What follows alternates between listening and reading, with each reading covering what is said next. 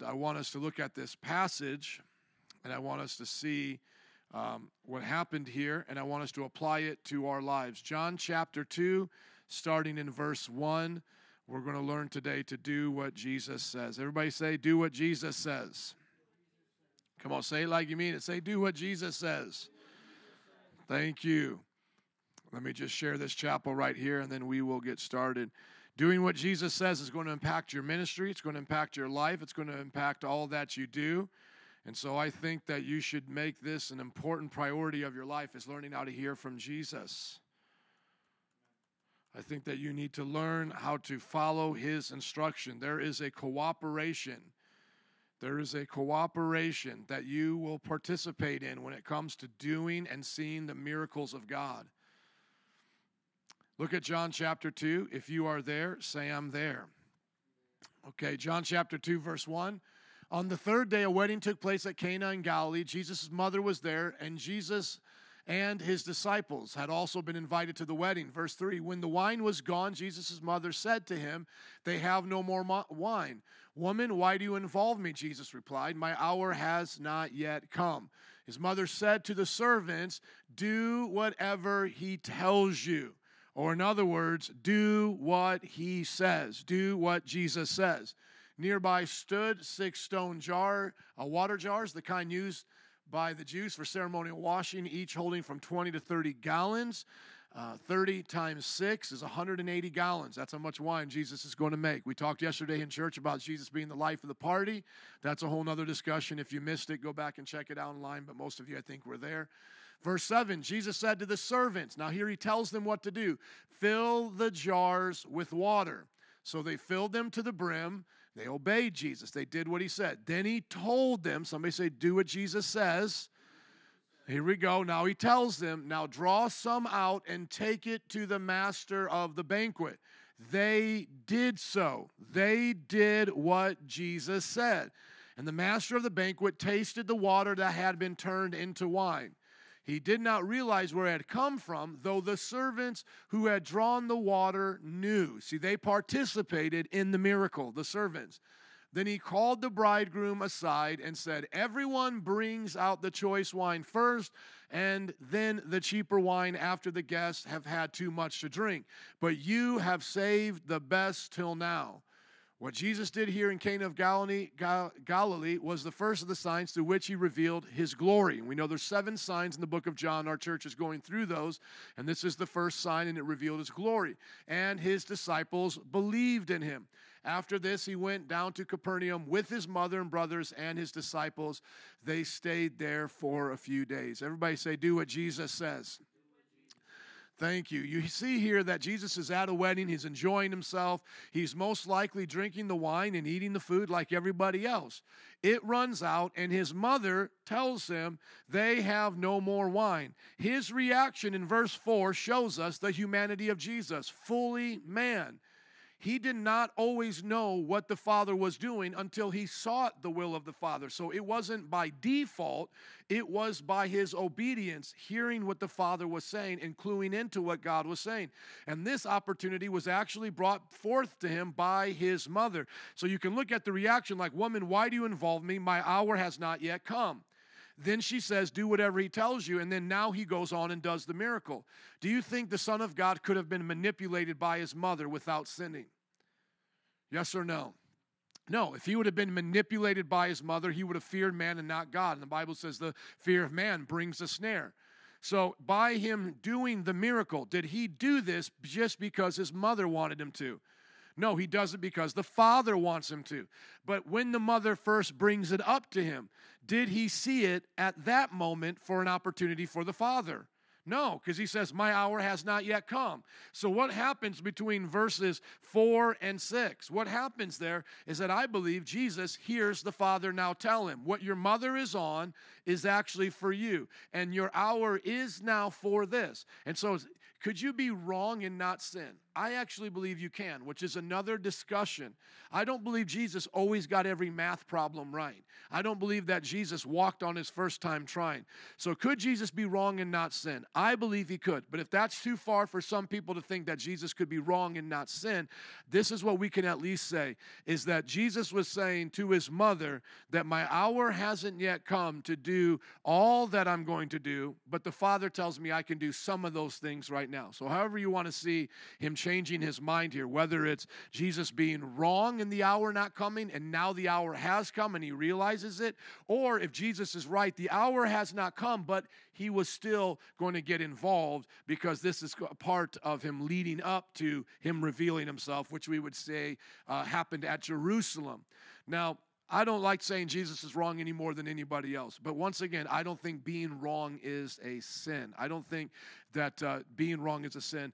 And hearing what the Lord wants to do and how Jesus was quick to listen kind of reminds me of how I am with my wife. My wife comes to me and says, we're out of milk. And I go, woman, what does this have to do with me?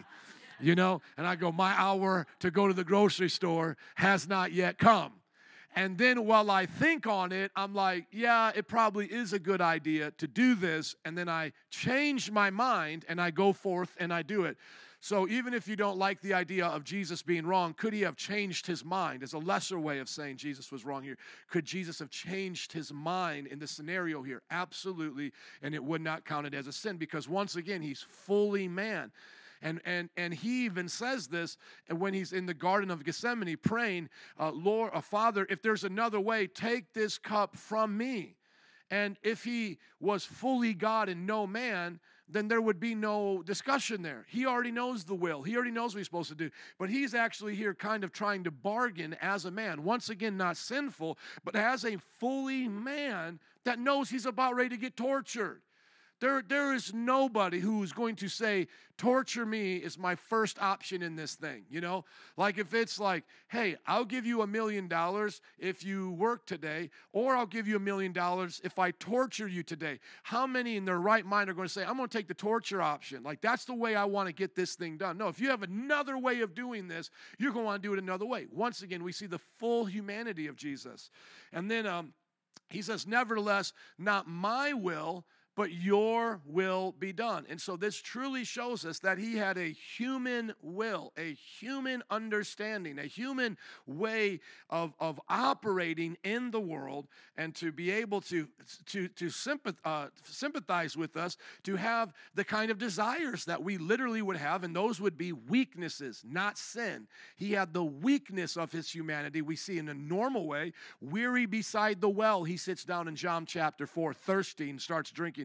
He got tired, right? He even at some points we see gets frustrated with people. He gets frustrated in their unbelief. All of this being the weakness of the flesh, but not the sin of the flesh. It's like in your anger, do not sin. In his frustration, he didn't sin with people. In his weakness, he didn't compromise. And so we see the very humanity of Jesus here. So let's move on past that. Now, we see that the mother tells the servants, do what he tells you. So it seems like the mother is confident in what's going to happen here. So if we're going to believe that Jesus does nothing except the Father tells him to do it, then we're going to believe the Father uses Mary to help Jesus do something. Now, does that mean now we're going to start praying to Mary to have Jesus do stuff? Because that's the way Roman Catholics are going to take it. They're going to say, hey, sometimes Jesus won't do it, but if you pray to Mary, Mary will go get Jesus to do it.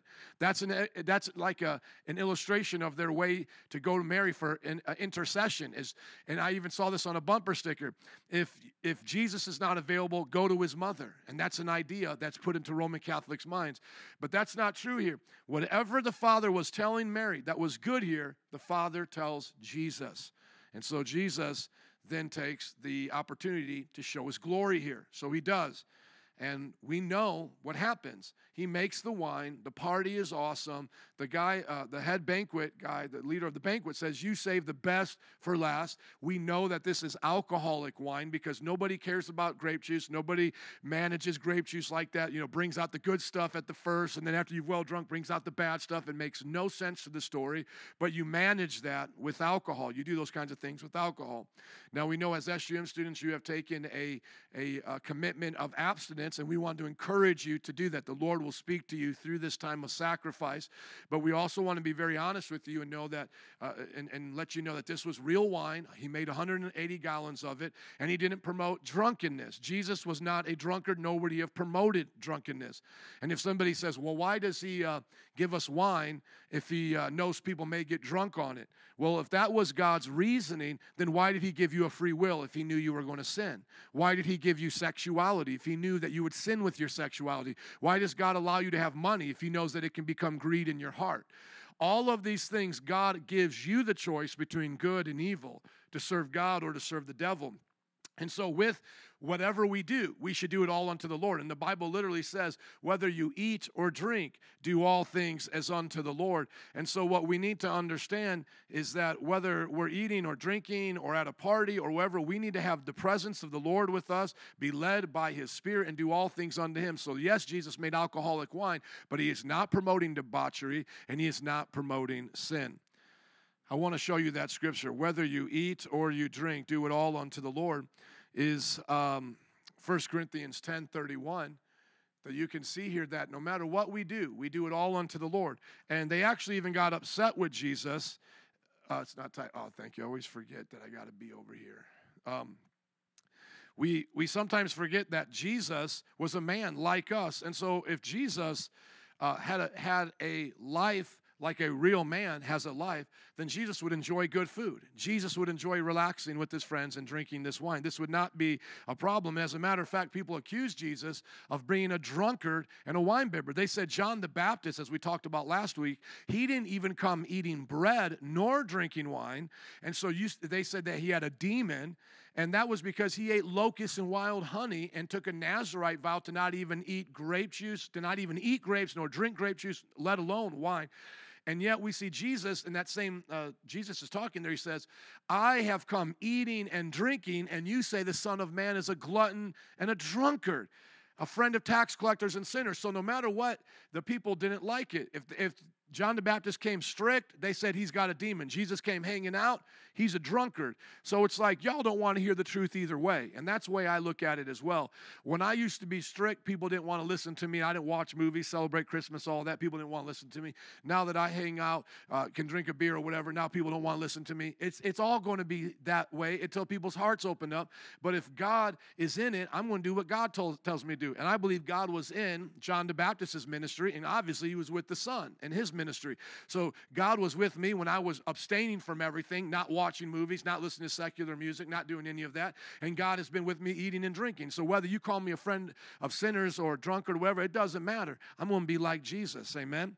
And you be like who God called you to be. But here's that scripture, 1 Corinthians 10:31. So whether you eat or drink, whatever you do it all for the glory of God.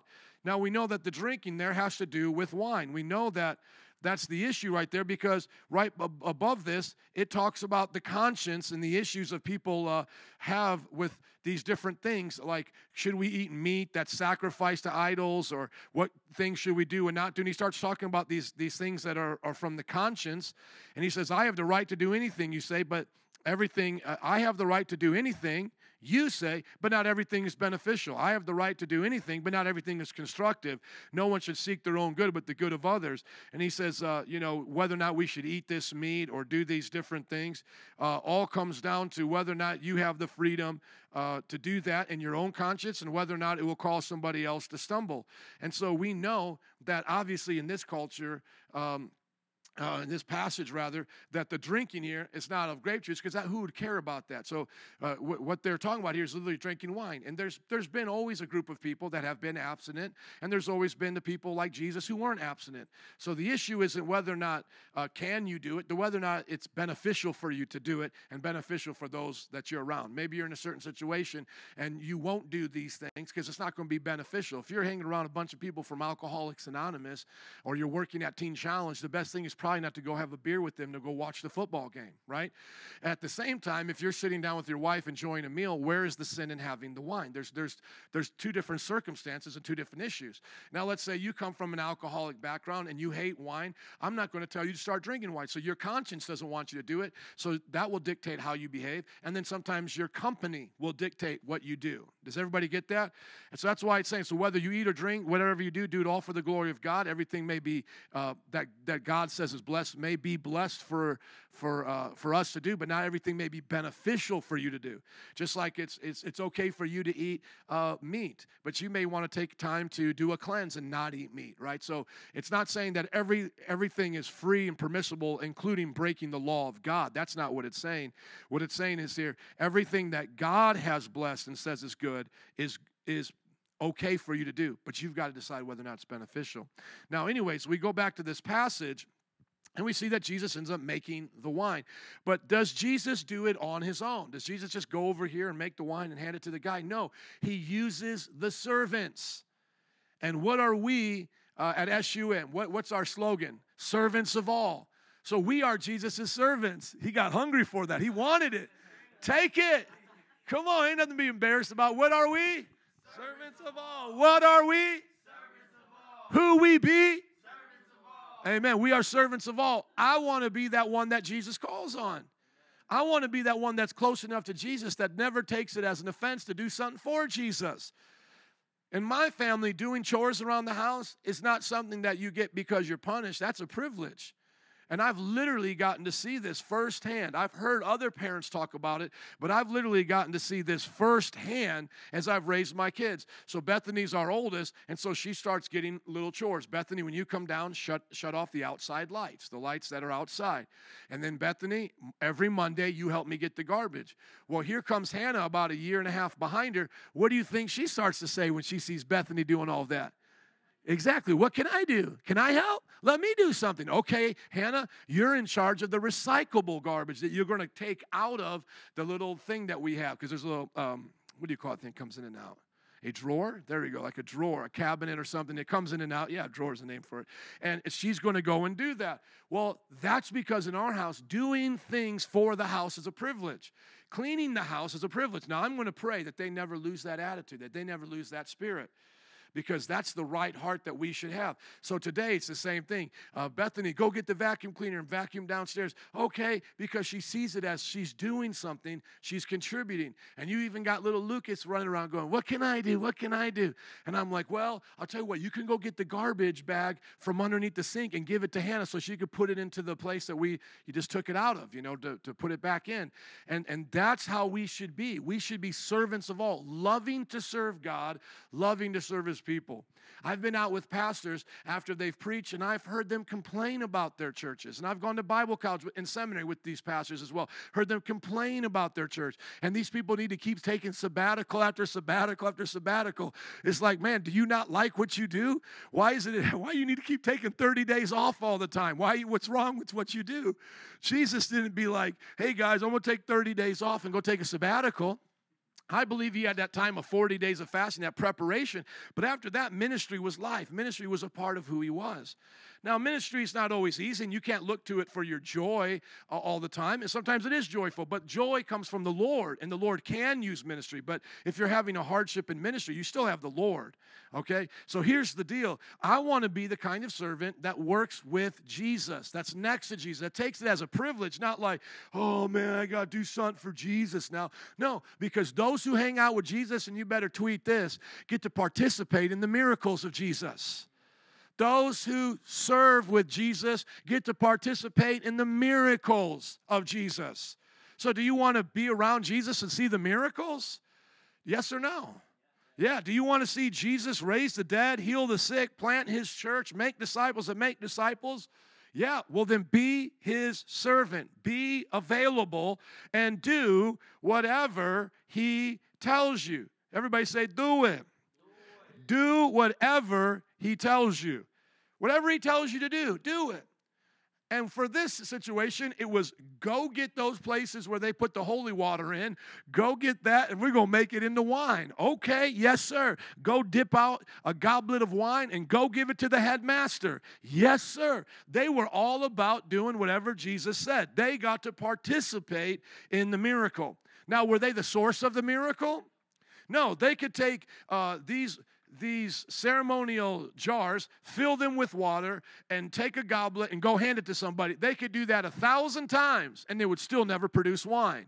So they were not the source of the miracle, but they got to participate in the miracle. That's the Jesus that we serve. The glory of Jesus revealed in this story, the first sign of John, is that Jesus is the life of the party, that Jesus fills up what we always have run out. We have our passion in marriage run out. It can't last on its own. We need God's love to keep us and bind us together in our marriage. We lose our passion in ministry. We run out of the joy of serving others like the wine runs out. But Jesus will transform our dry lives, our dry service into the wine of serving, into the joy and passion of serving God. The glory of God revealed here is that Jesus loves to take empty things, fill them up, and transform it into his power, to his service, for his glory. And what we see here is that he does it with servants. He does it with servants. So, he who refreshes others, the proverb says, will himself be refreshed. As they went and gave the wine to the headmaster, guess what they could go and do with their goblet now? Go get them some. Eventually, there's going to be some wine for the servants, isn't there? There's going to be some wine from them. They're just not going to be there all by themselves. If it's a good kind of party, they're going to let the servants hang out. Now, I understand that waiters and waitresses, and my mother-in-law works at a banquet, they normally don't get to enjoy what goes on around them. They're not going to sit down with their guests and all that. But I believe our Jesus is a kind, loving Jesus. I believe that Jesus invited them just like I would invite them into my space and say, come on and do this. And then it says here that they got the privilege of not only seeing the miracle happen, but they got to see what Jesus did. And that's that they got to do more, actually, than just the ones taking the wine and drinking it. They got to see the miracle happen. See, think of that when you're in a service. People are getting hands laid on them. All these things are happening. But those of you who are ushers and those of you who are doing the announcements and those of you working in the back, you get to say, I don't just see the miracle or participate in the miracle. I get to help it happen. You don't just receive, you get to give. You get to give. And so often, that's where I think we forget our place here, is that the excitement is not just to always receiving, my name is Jimmy and I'll take all you can give me, but that you actually get to play a part in it. That's the exciting part, is I get to play a part in what God is doing here. Okay, so now let's just talk about some things that God, I believe, is telling SUM students in their, first quarter of this new year, coming right off the midterms, coming to the finals. It's like midterms is like the left punch and then, the left hook, and then here comes the right one, left, right, and it's like boom, boom, But you don't get knocked out, amen. That's like, we're going to say the midterm is you throwing the punches, amen, knocking out the devil. Take that quarter, boom, boom, amen. Left and a right. Okay, but now watch. What are the things that God's asking you to do to participate in the miracle of a fresh filling? Let's take this right here and make it applicable to our lives. The Lord changes water into wine. The Lord can change your burnout attitude into a fresh passion for ministry. The Lord can turn your temptation for sin into a victory, into a testimony of overcoming. The Lord can take your frustration with making disciples. Maybe there's something going on with the people you're ministering to. He can take these stubborn goats and turn them into obedient sheep. Right? Amen. God can do these things. He can bear fruit in our lives when we think it's impossible. All we have to do is be faithful. If we're faithful, God will make us fruitful. If we serve him, God will reward us. We don't do it for the reward, but we do it for him And we receive the reward joyfully because it's a benefit.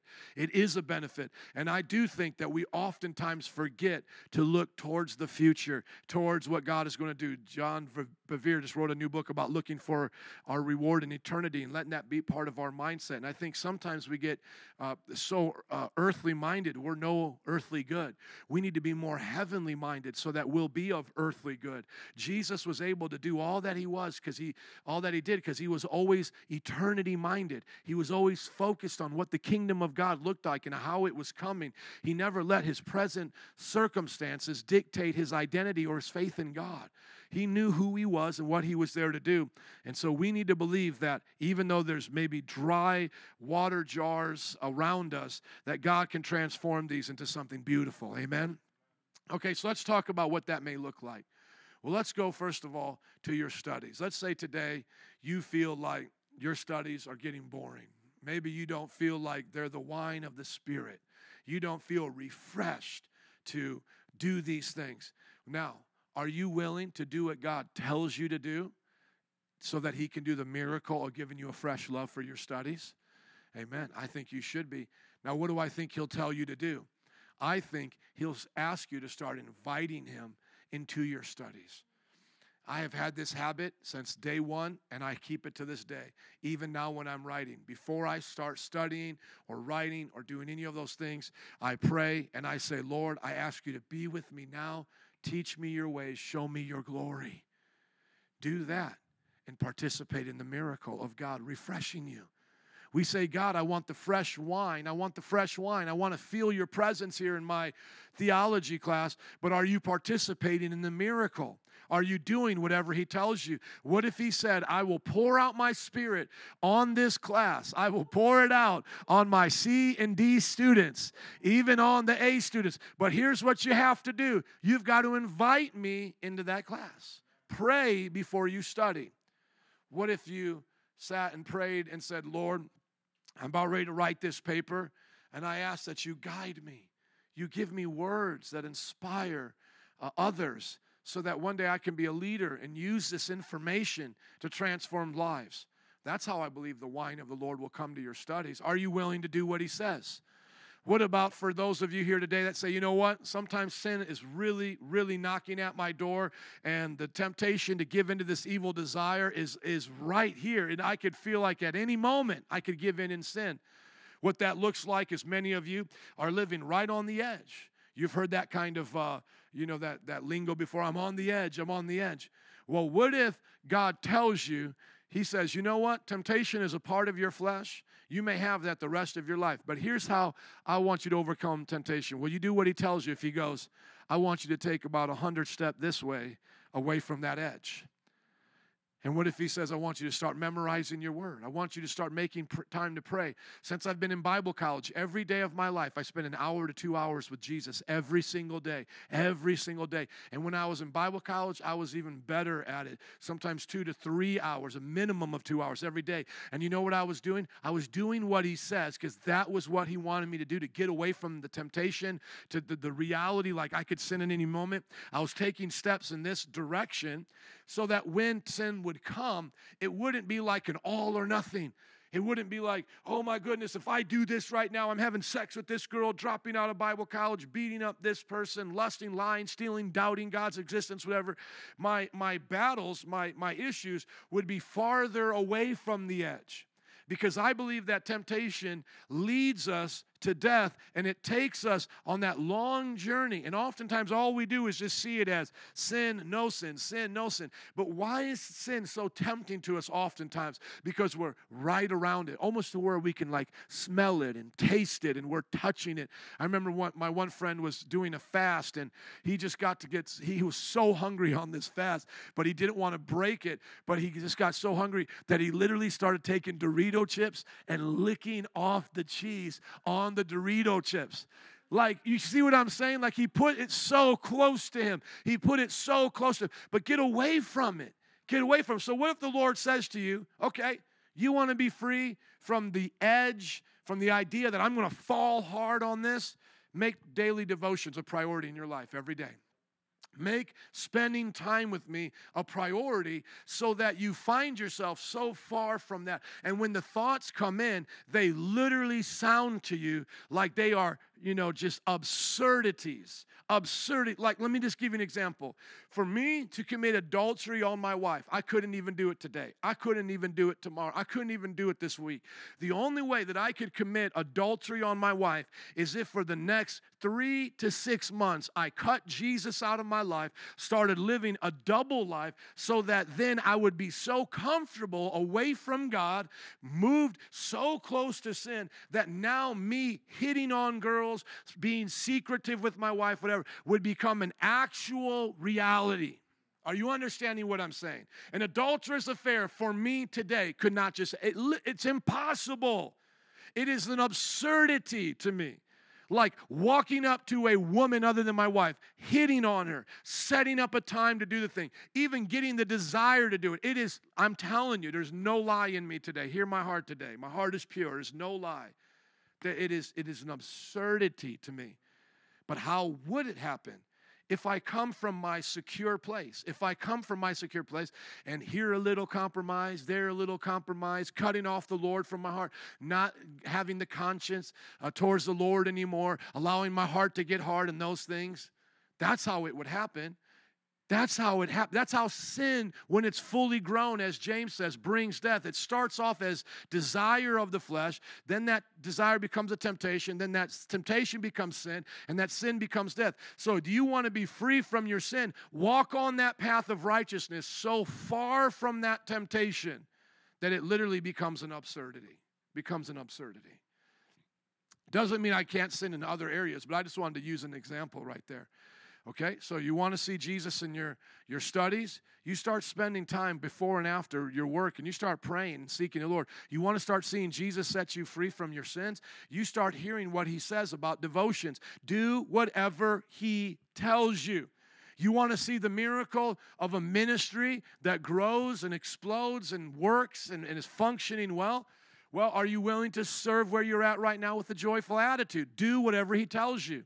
So let's say you have these grandiose dreams and visions of preaching, on a stage and in stadiums or doing all these wonderful ministries. Well, God says, okay, I'm going to change your water into wine. I'm going to give you that kind of a ministry. But here's what you got to do. You've got to serve Elevate. You've got to serve King's Kids. You've got to be faithful in little before I give you much. You've got to make someone else's dream happen before I make your dream come true. Make happen for others what you want to have happen for you. So let's say you start serving and you start being fruitful where you're at. From that place, God will bless your ministry. You can't ask him to do for you what you can't ask him to answer your prayers when you refuse to be an answer to somebody else's prayers. Tweet that for me, Sister Soldier or Sister Sadia, please. How can you ask God to answer your prayers when you've refused to be the answer to someone else's prayers? See, right here, the couple that's having the wedding, they've run out of the wine. They've run out. The answer to prayer is Jesus turning water into wine. He's using these servants to do it. Those servants participate in the miracle to serve these people. They then could pray for the Lord to do the same kind of miracle in their life.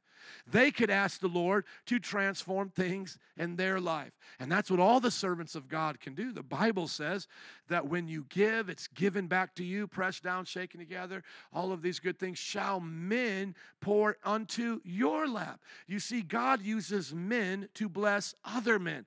Last time I checked, an angel never hired somebody and gave them a job. Last time I checked, an angel never put a large offering in a bucket. Last time I checked, it was always men that God used to bless other men.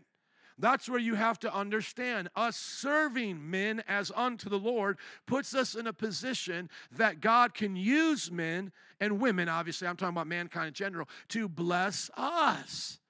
So you pray, let's say right now you're just, bad attitude towards Bible college, don't really like helping in the ministry, you think you can do everything better. You go out, you join a denomination or go work for a church, you become a youth pastor, and you show up, and now you're excited about your vision for the youth group. Now you're excited about everything you want to do. And now God is going to say, well, I'm only going to give you what you have sown into other ministries. I will now only let you reap, just like a farmer. I'm going to keep the law of seed time and harvest. You will now only reap what you have sown.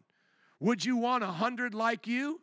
Because now 100 come like you, 30, 60, or 100-fold. You're going to be like, dear Lord, don't give me 100-fold of what I've sown. Because 100 come in like you, know-it-alls, not wanting to do it, think they can do it better. But let's say you served. Let's say you were humble and you start your ministry. And now God says, I'm going to give you 100-fold of the seed you sowed in that ministry. How many are saying amen to that? Amen. Lord, send me 100 that work in the sound booth like I worked in the sound booth. Lord, send me 100 that go out evangelizing before service like how I evangelized before service. Give me 100 who hyped up the service and got excited for the announcements, right? You're praying the very thing according to God's will. You're not asking God to violate the law of seed and harvest. You're understanding it and you're abiding by it. Do whatever He tells you to do. So make happen for others what you want to have happen for you. What else is applicable to your life? Well, many of you desire finances. You desire to have increase and income and financial blessing. Well, you got to follow what God says. What does He teach to do to be blessed in the kingdom of God? Be a tither, be a giver of offering, and work hard. That's what the Bible says. Really, make all you can, give all you can. Summarize it like the way John Wesley said, So you become a hard worker, and you do what He says. For some of you, you may not have to have an extra job in Bible college. You may have saved up money. You may have an inheritance. You may have something that allows you to have a little bit more than the average bearer. Or your parents pay for you. When I was in Bible college, my parents paid for my college, paid for the car I drove, all of these things. Now, you could hate on me, but that's not my fault that my parents were blessed. Amen? You can be jelly, or you can be a hater, but haters don't get nowhere in life. Haters, don't really get anywhere in life, but you could be a celebrator. Amen? Do you want to be a hater or a celebrator? What God makes happen for others, God can make happen for you. When you looked at me as a fellow student, when people looked at me, what they could say is, you know what, I'm going to do that for my kids. Amen? Because most of my friends, like Juan and the others I went to Bible college with, they didn't come from godly families.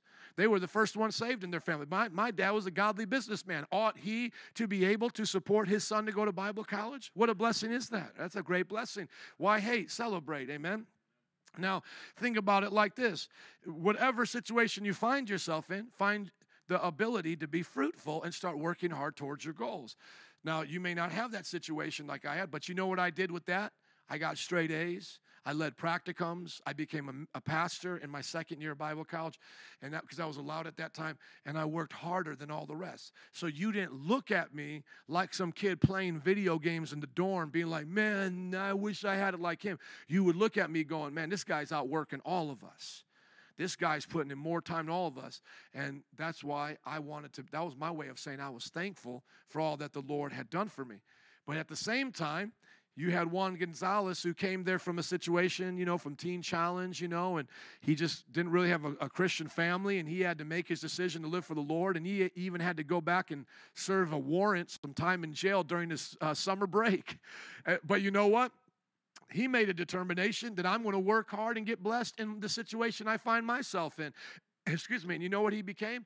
He became the RA. So he ended up getting his dorm paid for him and all of these things because he worked for the school. And he was able to be blessed that way. And see, God provided for him. And it doesn't matter whatever situation you find yourself in, do whatever He tells you. God told Joseph, you work here. You work in the Potiphar's house. You bless this man. You serve this man. And God blessed Joseph. There was a lot of slaves, but not everybody was blessed.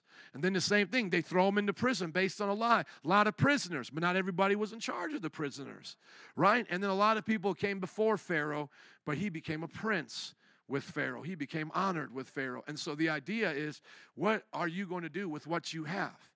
Everything that you have right now can turn into an opportunity for success.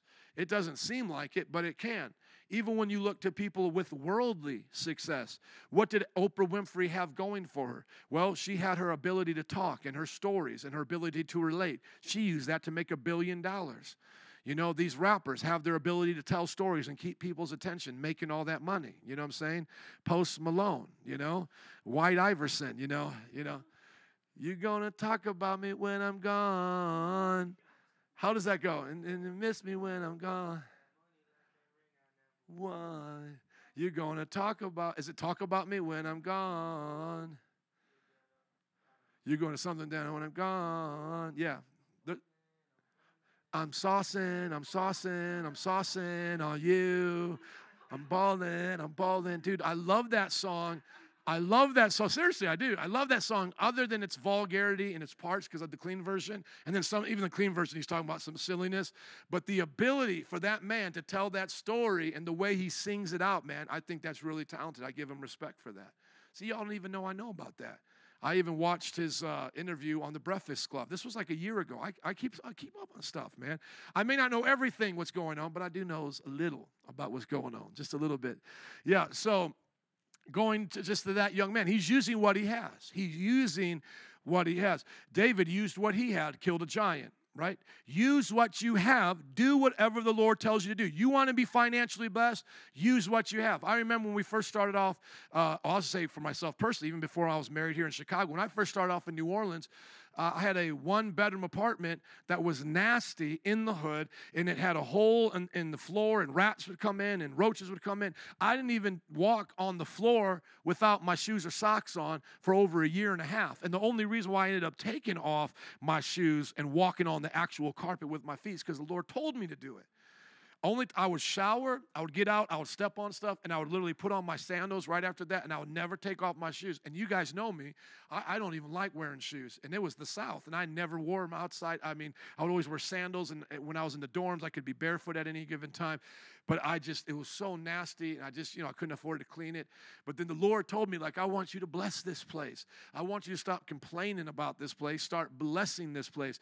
And so I just remember, taking off my shoes, putting my toes in the nasty carpet, being like, I bless this place in Jesus' name. I'm so thankful that I have this place. I can have Bible studies here. I can sleep here. I can bring in homeless one-eyed Willie here. I can do work for the Lord here. Lord, I thank you for the shower. I'm so serious. I thank you for this. And God, you've been good to me. And I know that you can take this and multiply it and give me more. And I'm literally, when I started to pray like that, within a year, I upgraded to this other place that was awesome. But that was the principle. I had to start to learn to appreciate where I'm at. And you guys even know that. You guys have visited big churches. You've seen those things on TV. But I bless this place all the time. We keep this place so clean and so in order, better than many, many, many other churches, despite their size, because I bless this storefront church. Amen. I bless what we have here. And you got to be faithful little, be given much. You want to do great in things and finances, show the Lord that you can be faithful with little. And now people look at the glory, but they don't understand my story. I've been listening, guys. I started planting churches when I was 22 years old. Don't you think I should have something to show for it after 22? I'm 39 now, so I've been doing it 17 years. Don't you think after 17 years I should have a house that can fit my family? Don't you think I should have a car? 17 years. If I was a policeman for 17 years, I would be making close to $100K right now. You understand what I'm saying? I talked to some of these guys that are going to start on the force. They can start making upwards of $60,000 after their first year as a Chicago PD. Now, y'all know, you can look at me. I'm athletic. I could pass that test. I could do that thing. I didn't make $60,000 in ministry until after I had been doing it for almost 15 years, really just last year. I don't think I even made it the year before. So really 16 years of ministry, I didn't even make what a police officer makes in his first year. Well, Ricky Rivera was making at a 23-year-old in his first year of On the Beat. I did not make until I had been in ministry 16 years of my career. So you're going to call me a failure? No, it's just that's what it took for me to get to where I had to be. And now I'm putting in my work, and I am doing my best. I know all of you guys came from good families that literally wanted the best for you. You know, they'll do anything they can for you. That's what I feel like I'm doing right now for the spiritual family. I'm working as hard as I can. I am like your father working at the factory, whatever, taking my pail with me, going there. We got the dirt all over my face, putting in 12 hours, coming back just to give you guys a few quarters that you could go down to the jukebox and get yourself a milkshake. That's what I'm doing. I'm working right now for you guys so that we can have something here, so that you don't have to be on the level where you fake and phony. And I'm not saying everybody's fake and phony, but God told us to start something very real here, and we didn't have the help of denomination or whatever, so we had to build it from the bottom to the top, you know what I'm saying? And one day I want to be able to say, you know, I started from the bottom, now we here. I started from the bottom, now my whole crew is here. I started from the bottom, now we here. You know, I want to be able to say that. I want to be able to be like, we started from nothing, and here we are. We started from nothing. Now here we are. By God's grace, do whatever he tells you. A few other things. A lot of times you're going to deal with emotional stress. You're going to deal with like emotional burnout. You're going to deal with feelings of sadness, feelings of depression, anxiety, fear, whatever. Feelings are not always facts. And you got to learn to do whatever God tells you to do. What God is going to tell you to do is face your fears. Give your depression to him. Give your sadness to him. And so often, people don't want to do this. They want to hold on to their sadness, hold on to their anger, hold on to their unforgiveness, hold on to these things. And then they wonder why they're hurting so much. And it's like these different memes that you've seen, you know, like they're chained to a big ball of depression and it's walking around. They say, that's how I feel. Well, Jesus came to set you free from that. Jesus came to set you free. You don't have to think about that anymore. Literally, the Bible says to you in Philippians, think on these things, you know. And even before that, let's just look at Philippians chapter 4, verse 9. It says in Philippians chapter 4, verse 9, be gentle, rejoice in the Lord. And again, I say rejoice. Let your gentleness, chapter 4, verse 4 of Philippians. Rejoice in the Lord always. I'll say it again, rejoice. Let your gentleness be evident to all, for the Lord is near. Do not be anxious about anything, but in everything with prayer. In every situation with prayer and petition with thanksgiving, present your requests to the Lord. And the God of, present your requests to God, and to God, and the peace of God, which transcends all understanding, will guard your hearts and minds in Christ Jesus. Finally, brothers, whatever is true, whatever is noble, whatever is right, whatever is lovely, admirable, whatever is true, whatever is noble, whatever is right, whatever is pure, lovely, admirable, if anything's excellent or praiseworthy, think about such things. Whatever you have heard or learned or seen in me, put into practice, and the God of peace will be with you. Now, I memorized that whole passage. I tore it up a little bit right here, but if I warmed up to it a minute, I could get this whole thing, 4 through 9. We hear this, but do we want to do what it says? Do you want the miracle of your thoughts of water and your emptiness to go to the thoughts of wine and peace? Well, then think on what he thinks on. Now, everybody here that's stressed out about something, let me ask you something. Let me just pick some random thought. When was the last time you spent, say, just 30 seconds meditating on Shaun White and the X Games and snowboarding? When was the last time you meditated on the name Shaun White, X Sports, snowboarding? Okay, so for you it would be a while ago, so you at least know who he is. Most of you all are saying never, right? Well, what if I told you never had to think about stress again? That stress could become like Shaun White in your mind, and you would never have to think about it again. Get that revelation right now.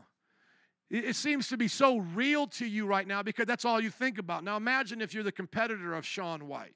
All you think about is Shaun White, Shaun White. What's Shaun White doing right now? What's Shaun White doing? We got X Games coming up because X Games is coming up. Winter's coming up. Snowboarding's coming up. All you thinking about is Shaun White. But for you here today, you are so far removed from Shaun White. You don't even care about Shaun White. You don't care about X Sport. And I could say this about any random thing today.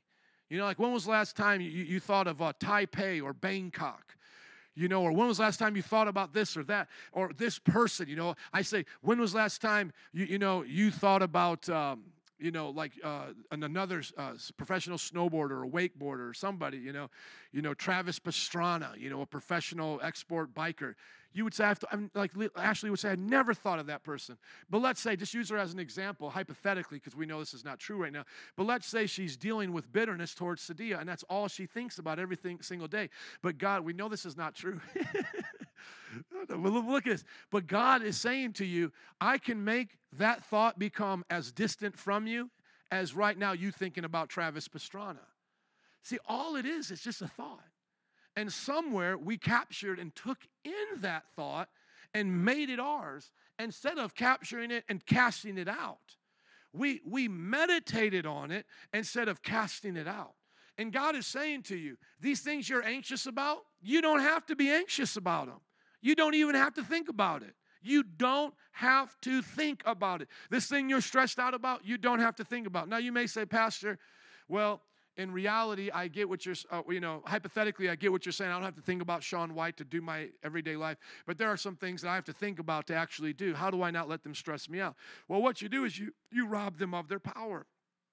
You take away the power of the fear and the anxiety and depression that those things bring. So let's say you're in a class right now and you're not doing good in it, but you need to think about it so that you can pass it. Well, whatever is not godly, whatever is not admirable, whatever is not right, whatever is not lovely, you refuse to think about when it comes to that class. So you treat the negative of that class the same way you would treat the Travis Pastrana example. You say, okay, I'm in the class. I do have to think about doing the work, but I don't have to think about not liking the professor. I don't have to think about not doing well. I can focus on what is good, focus on doing this, and then whatever else comes into your mind, you can literally tell yourself, I don't need to think about that. I don't have to think about that. And it's actually a part of brain cognitive therapy. It's actually a part of retraining the brain. Is to tell yourself you don't have to think about things. You actually say it to yourself. I don't have to think about that. And it tells you. You hear yourself, you think it to yourself, and it trains you. I don't have to think about everything that comes into my mind. And so are you willing to do whatever he tells you? You say, well, I'm so stressed out. Stop being stressed. Well, I don't know how to do that. Well, do what he tells you to do. Go and pray and ask God, where's the root of your stress? Well, the root of my stress is that I keep thinking I'm going to fail. Well, according to Philippians, are you just think about you're going to fail all the time? No, you should think about the lovely things. Think about you passing. Focus on that. And then sometimes people say, well, what if bad still comes out of it? Well, then you have tried your best and you'll deal with the bad when it comes. There's no fear of bad either because God says all things will work together for your good. If you can honestly look me in the eye and say at the end of a class, the best you could do was a D, then it's a D. Let's move on. Let's go to the next class, right? And if you're saying, well, the best I can do is an F, well, then we have some problems because you're not adequate for Bible college, and we need to take a step aside and build you back up to being adequate for Bible college. But I believe everybody here is adequate, and you can learn to do well. But it's never going to help you to be negative. It's never going to help you to focus on the bad. Focusing on those things will never help you. I know some of you have seen, whether it's Madagascar, the cartoon with these animals, and it's the giraffe, the guy from Friends who's always the scared guy, and they have to slap him into, to get him to snap out of it. Or whether it's any of these other cartoons, they're scared and you slap the person. That's literally what you need to do for yourself. Because no matter what, you need somebody to slap you, just ask your friend, right? Hey, I'll slap you. I'll do that for you. Would you slap me? Yeah, I'll definitely do that. Just let me know when and where, and I'll do it, And so there's this idea that we need to slap ourselves out of it, get out of that. And I even heard somebody say, and I don't want to embarrass them, but they say, sometimes I deal with fear so much that I have to distract myself. No, listen to me. The distraction is the fear. What you're doing is getting refocused on something. Fear always brings death. Fear never leads towards good things. Now, you may have an instinct, or what we may say like the fear of death, and that may help you run faster away from that line, but that's not the kind of fear I'm talking about. I'm talking about phobia kind of fear.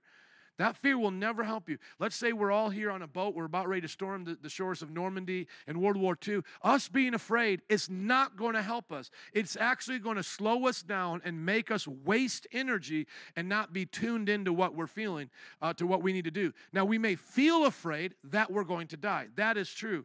But acting on that fear will get us killed. Let me give you the example. If you saw Private Ryan, when they stepped out of that, the bullets are all flying. What did everybody want to do in fear?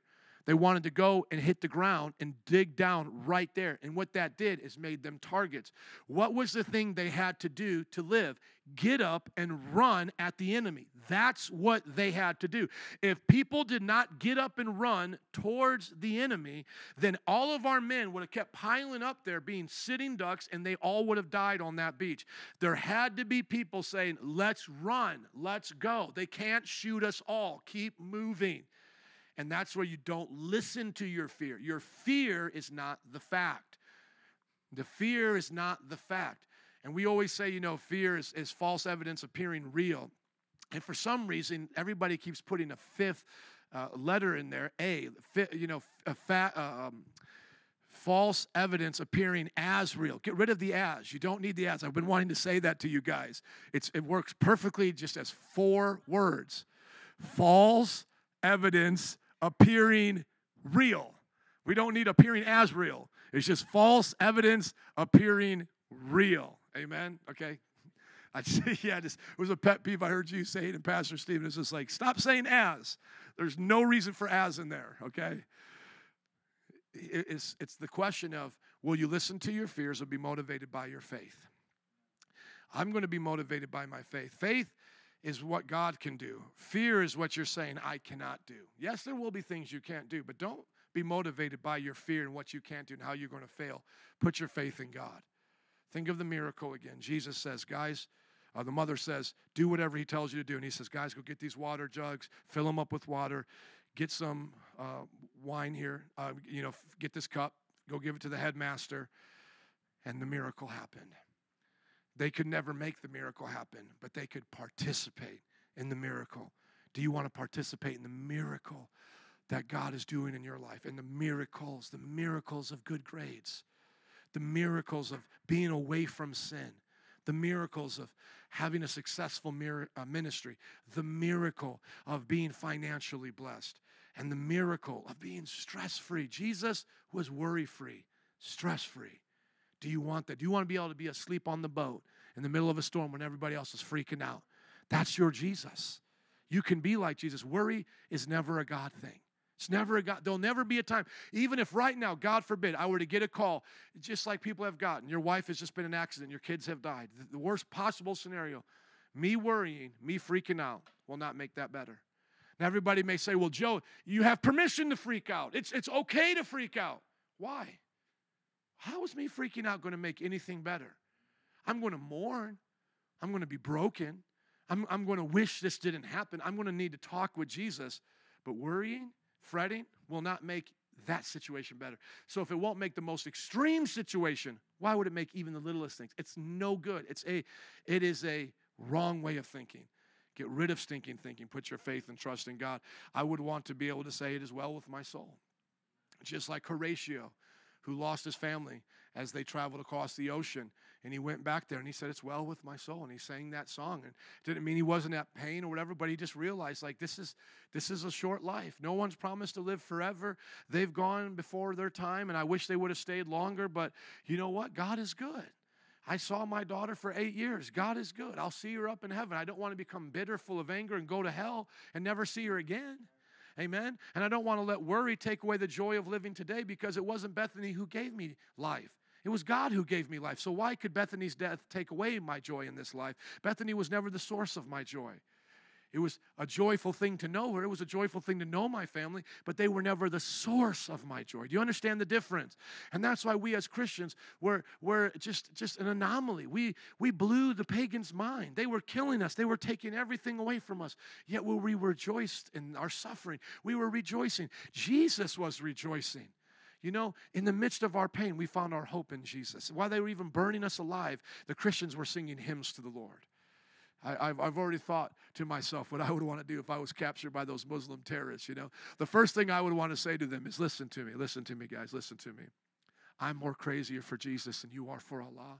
So whatever you do for me, do to me, only gives me more rewards in heaven. So the only difference between us is you show your faith in Allah by killing by the sword. I do it by love. And so no matter what you do, I will love you, I will forgive you, and no matter how much you torture me, you're giving me more rewards in heaven.